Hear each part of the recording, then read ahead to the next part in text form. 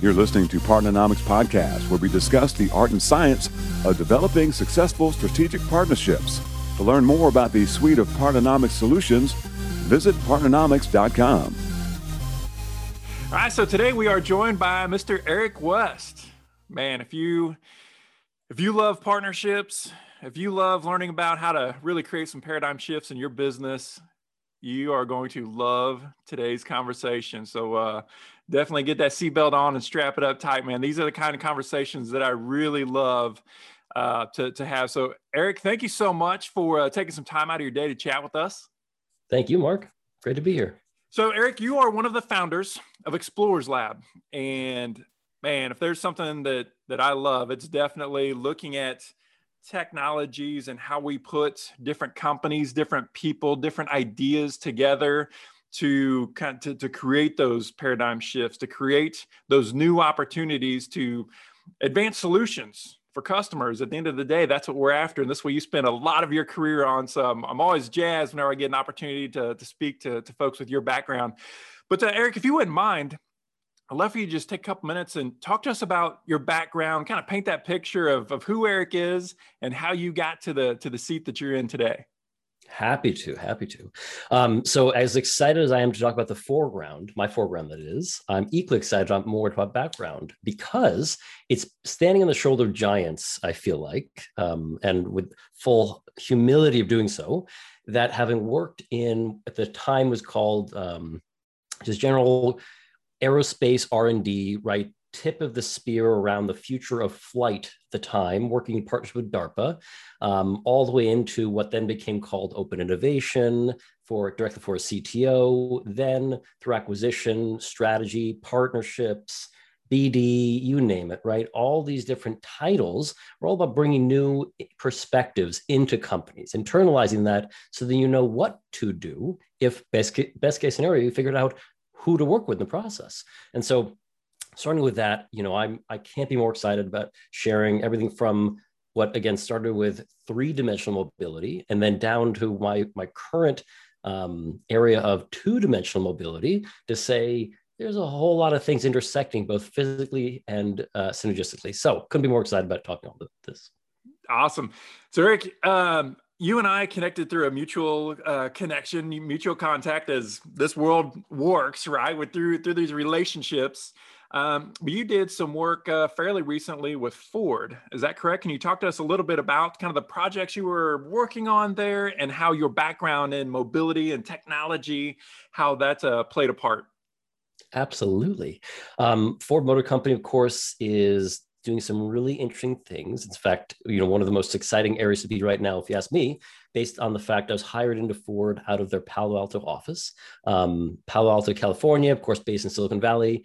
There's a whole lot of shared frustration. I say that with love, of course, that there's so much happening, yet so little signal and all that noise, right? And here we are saying we're going to not just work with startups, but all these big emerging tech companies. We're left with a lot more questions than answers. And so half of it is a little bit of pathfinding, but at the same time, it's as much of pathfinding, and I mean that in external capacity, as it is internal. And that's what we're really the resource at Ford to do, right?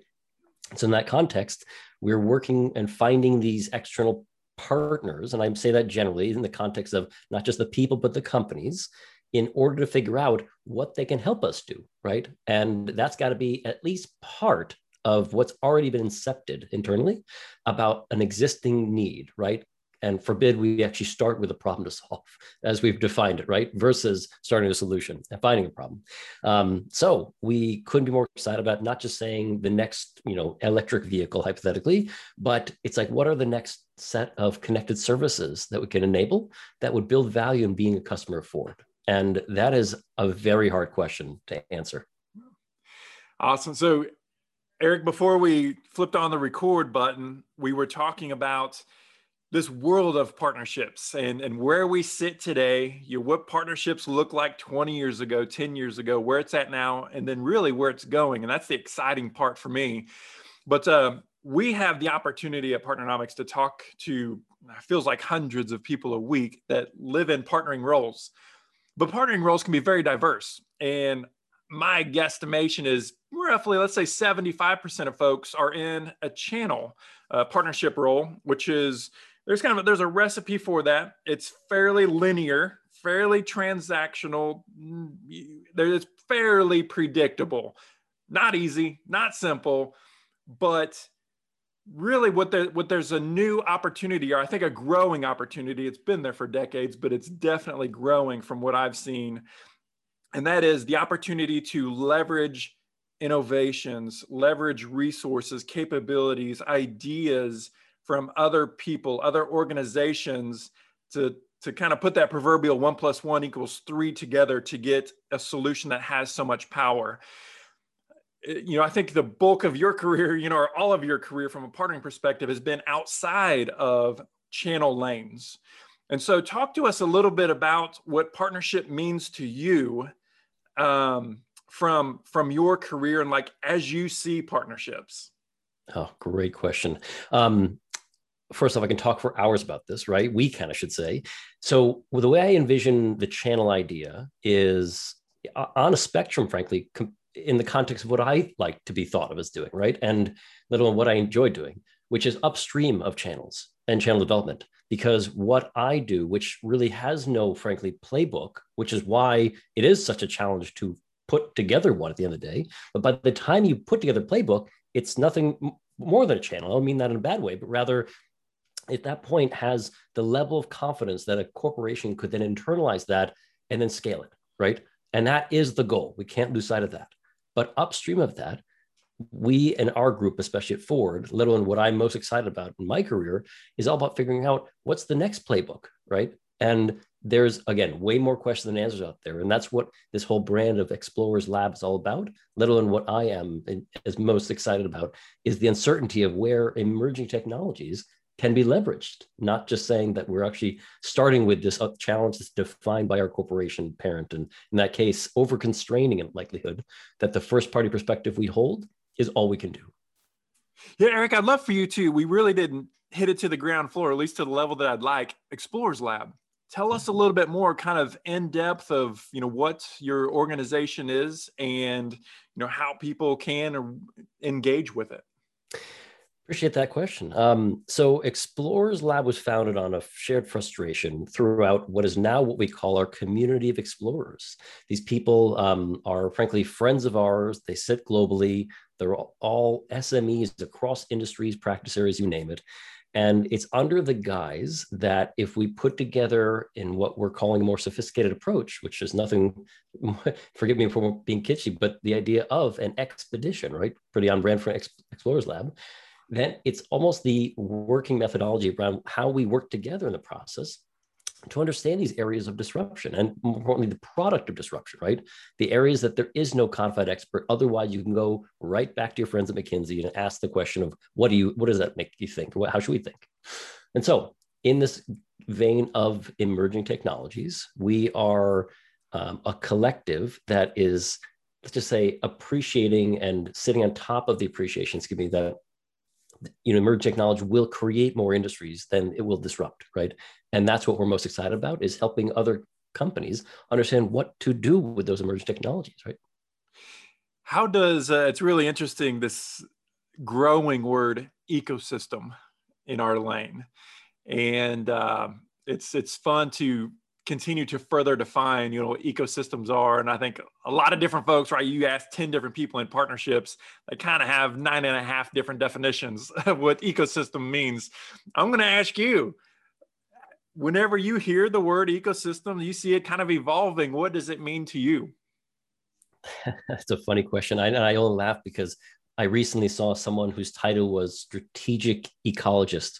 And it was in the context of this exact thing, right? They're studying the ecosystem of X. But in the process, ecosystems to me really mean that there's an actual trust that grows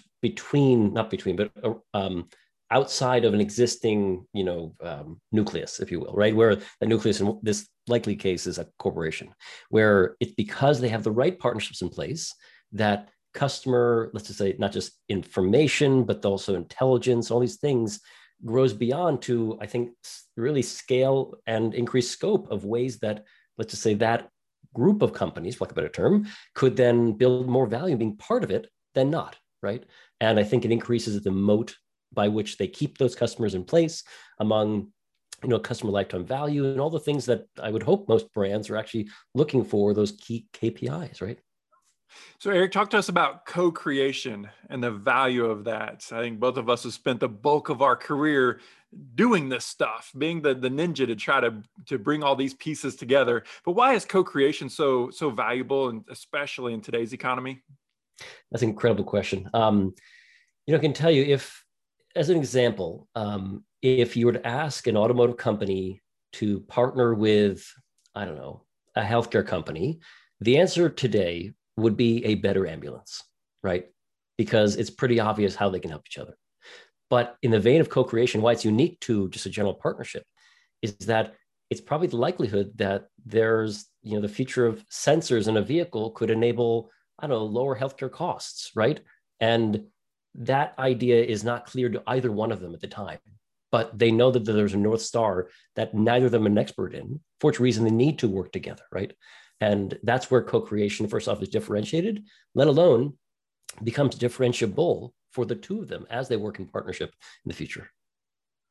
Talk to us about partnership roadmaps and the value that can come in having roadmaps.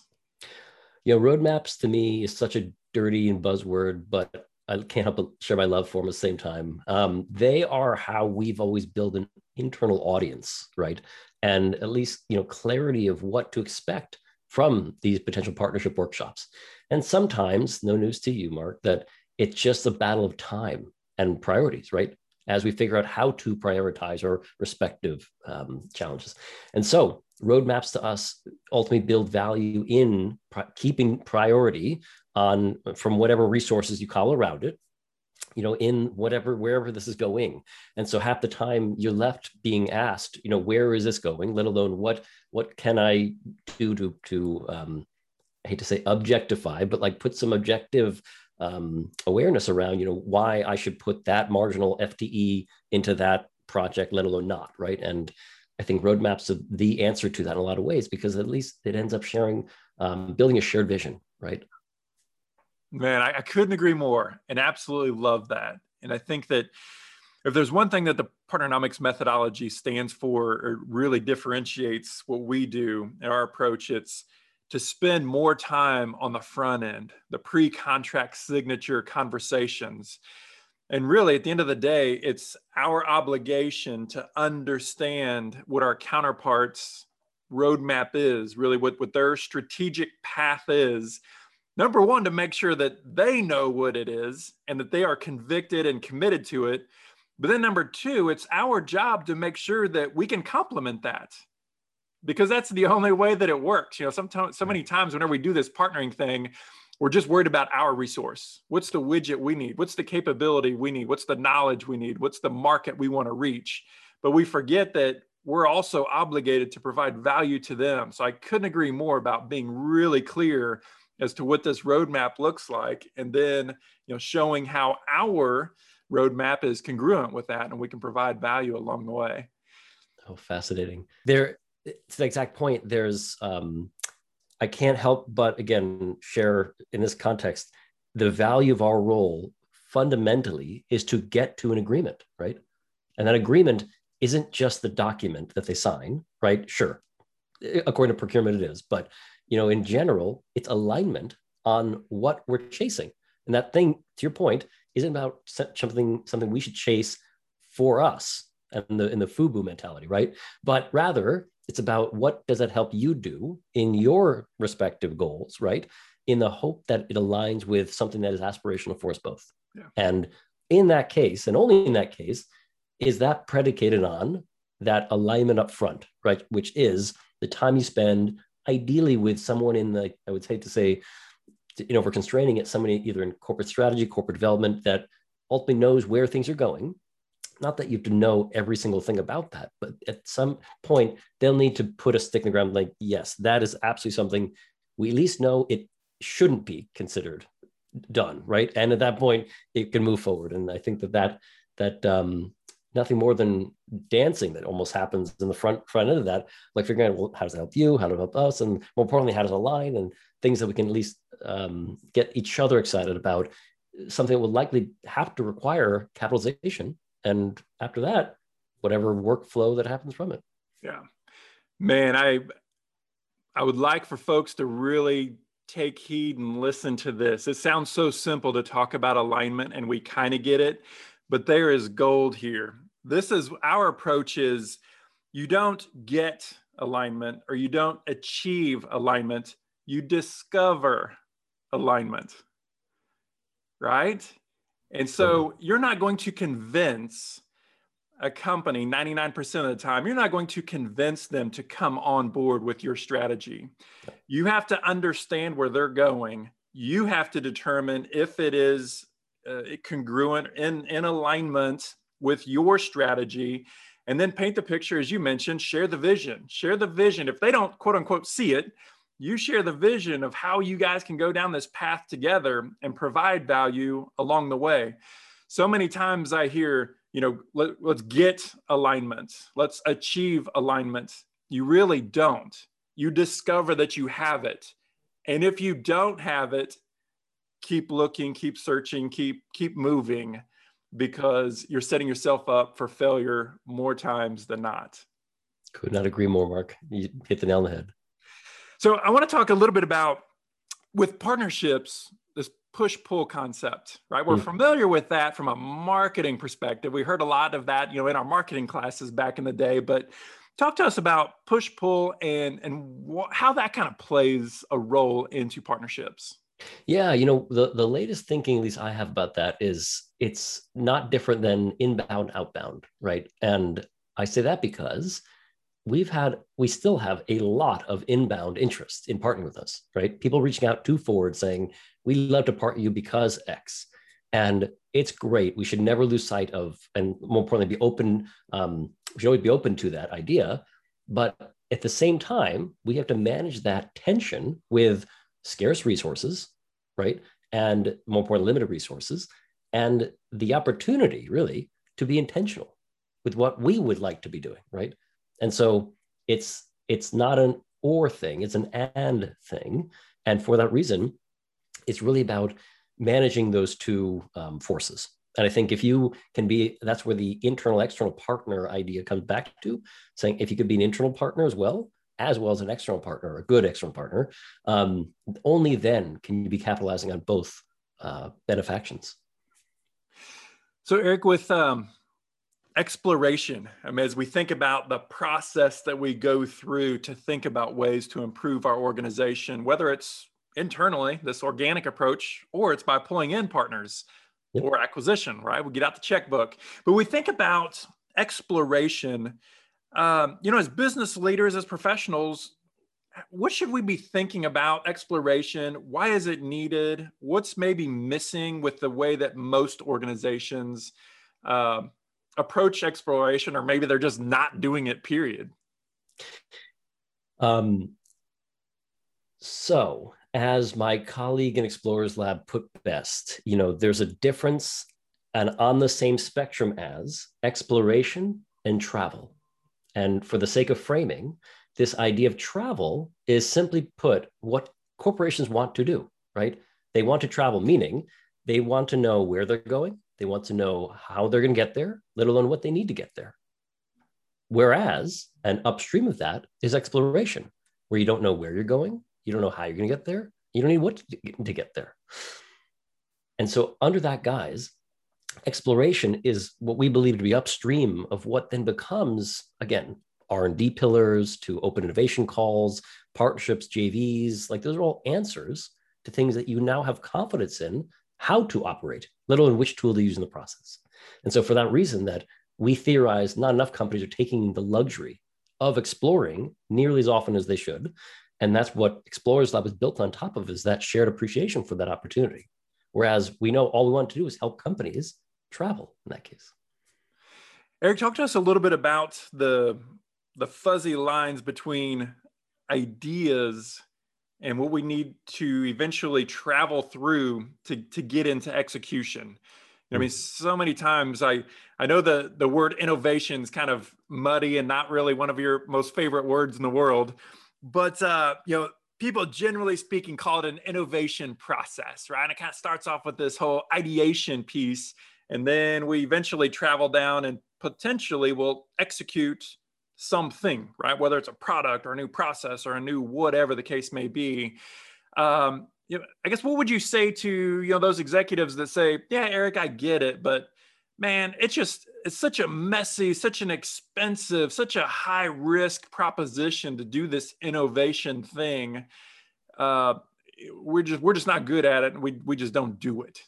That's right. There's no one answer, but I can tell you that something I remain excited about in that context is that the idea of first party versus third party perspective, right?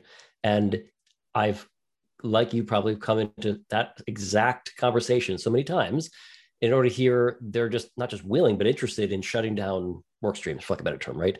Because they're either not ready, they don't have the budget, they have other priorities, et cetera. Insert list here.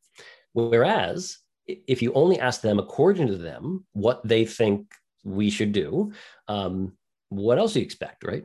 Whereas, again, if you were to almost propose in a similar vein how the right partner could come in to help us open our aperture on the opportunity, that may change the calculus, right? Their calculus, for that matter, where it's sharing in the burden of the work, right? Whether it be R&D budgets and timelines and et cetera, to whatever invention is needed in the event that is a technology-based challenge, as well as at the same time, customer intelligence, right? If it could even start ideally with a partner's and your shared customer base, then that makes that equation a lot sweeter sooner, because then you have an appreciation to jump and stand on top of in order to test with a shared trust today.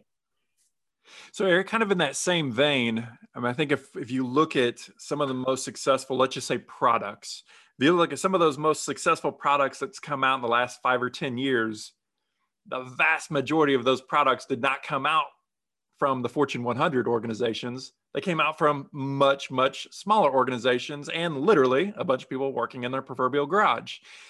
Talk to us a little bit about what do large companies need to do better? What are some shifts that need to be made so that they become better at creating their own roadmap internally? Or would your recommendation be, hey, your machine is not built for innovation, so leave that to the smaller organizations, let them take on the risk, and then as soon as they put legs underneath something that looks interesting, go buy it? I think the relatively simple question, highly nuanced answer, right? In the context that I don't think there's one answer for everyone, but rather it depends on the culture. And in some cultures of corporations, it makes sense to wait and pay the tax, if you will, the innovation tax, I call it, where you just buy whatever product comes out of the woodworks. And at that point, you acquire the company and use it through your distribution channels. Unlike others who want to work kind of, if you will, with what was, I guess, at the time, like an Indiegogo or some platform like that isn't quite going way out from the core of your business, but rather using another distribution solution to get an additional source of customer intelligence, right? And it's a pathway to try it without, at the time, risking your own brand identity and all these things. And so there are other tactics and tools to employ if you're willing to take that risk, but not everyone is, again. And that's okay. I think there's just an answer for all those. So Eric, I believe that you've done a lot of mentoring with different entrepreneurs or inventors or those folks that play in this real cool creation space. What kind of advice do you typically share with those inventors or entrepreneurs whenever they're looking to go find a Sumo? They're looking to go find this bigger company to either partner with them to be a distribution outlet, or frankly, maybe to be an acquisition of their organization. What kind of advice do you typically give to those entrepreneurs? Yeah, in short order, lower your expectation, right? As if these, potential corporate sponsors, among other things, investors, know better than you do about what the right answer is. And at the same time, it's purely an education play. that entrepreneur has to take on. And so in the process, they will likely have to find alignment in a few areas, one of which is not cultural, but at the same time, a shared ideology, among other things, right? Where it's because they believe in the future of, I don't know, smart energy grids, hypothetically, that the right battery partner could be something to potentially look into acquiring. And so from that point on, it's about being, I hate to say patient, but acknowledging that they're running with their own set of priorities, and your priorities are not theirs. And so half of that is just managing that challenge. Man, what great advice there. What great advice. You had chatted a little bit about, you used the C word, culture. We say that partnering is a culture in organizations, and you can really feel that in companies that are serious and good at partnering, and definitely this whole idea of, I'll use the innovation word, but I know that, it means different things to different folks, but it's definitely a piece of culture. And, as we talked about before, it's messy, it's expensive, but, if you understand how to harness the power, if you understand how to utilize it as a tool, wow. You look at organizations like, Apple seems to be one of the big examples of an organization that can just continually reinvent itself and just knock it out of the park. Talk to us about the culture of being really creative and exploratory. Great. The answer, I can tell you what it's not, is a glorified discussion, right? Because if you were able to talk your way through a changing culture, it would already be done, right? And so flip it on its head for a second.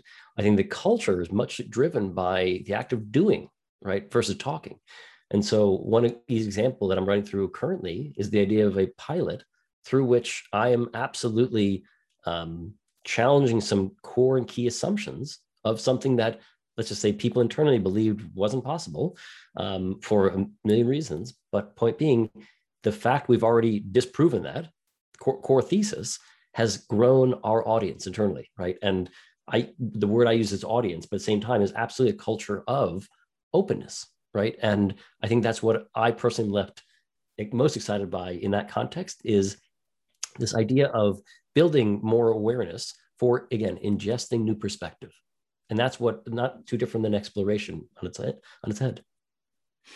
Eric, what kind of resources, or I guess just generally speaking, what kind of advice would you have for executives that they want to up the game? They see all these new technologies coming out there. They're starting to connect the dots of different technologies, companies, resources, these other value adds that could be bolted into, going back to this ecosystem idea.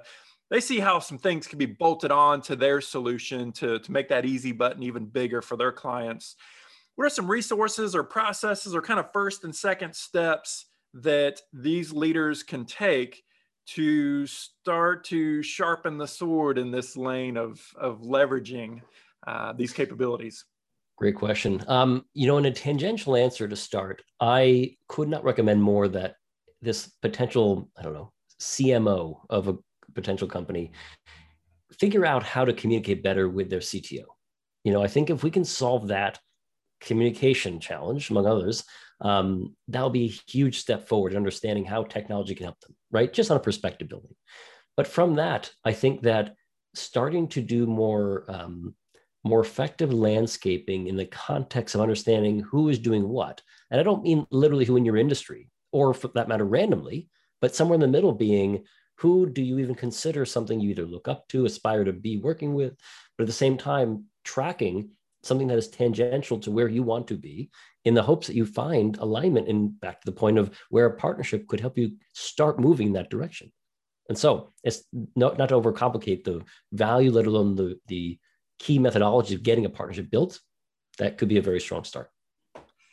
Yeah, one last question before we let you go, Eric, and you kind of hit on this earlier, the idea of starting with the customer and what does the customer need, as opposed to, here's the widget that we have today, how should we push our widget forward? Generally speaking, what's kind of your approach, your recommendation, and then how do people start to build this roadmap or this evolution for their solution set? That's right. So I would say no one, it's hard. I'd be hard pressed to find anyone, and I'd be any company that truly acts alone or needs to act alone in their respective space. And in that context, I only say that because, half of this is not just finding who you need to partner with next, but rather who shares a customer base with you, right? And using, again, that shared incentive, nothing else, to build value in being a customer of both. What is it that you can start aligning on, and customer intelligence wise, around the fact that maybe together, that's more of a reason to be not just valued directly, but rather valued in the context that there'll be more things you can do together, right? And that's where it comes right back to road mapping and all the things that follow. Yeah, love that. Eric, man, I can't thank you enough. Thank you so much for your time. Thank you for sharing the insights. And it's going to be so fun watching you guys, Explorers Lab, and all the cool stuff that you have shaped up here for the future. Thank you, Mark. Partnernomics Podcast is brought to you by Partnernomics. Learn how to leverage the power of partnership. To listen to more episodes of Partnernomics Podcast, visit partnernomics.com.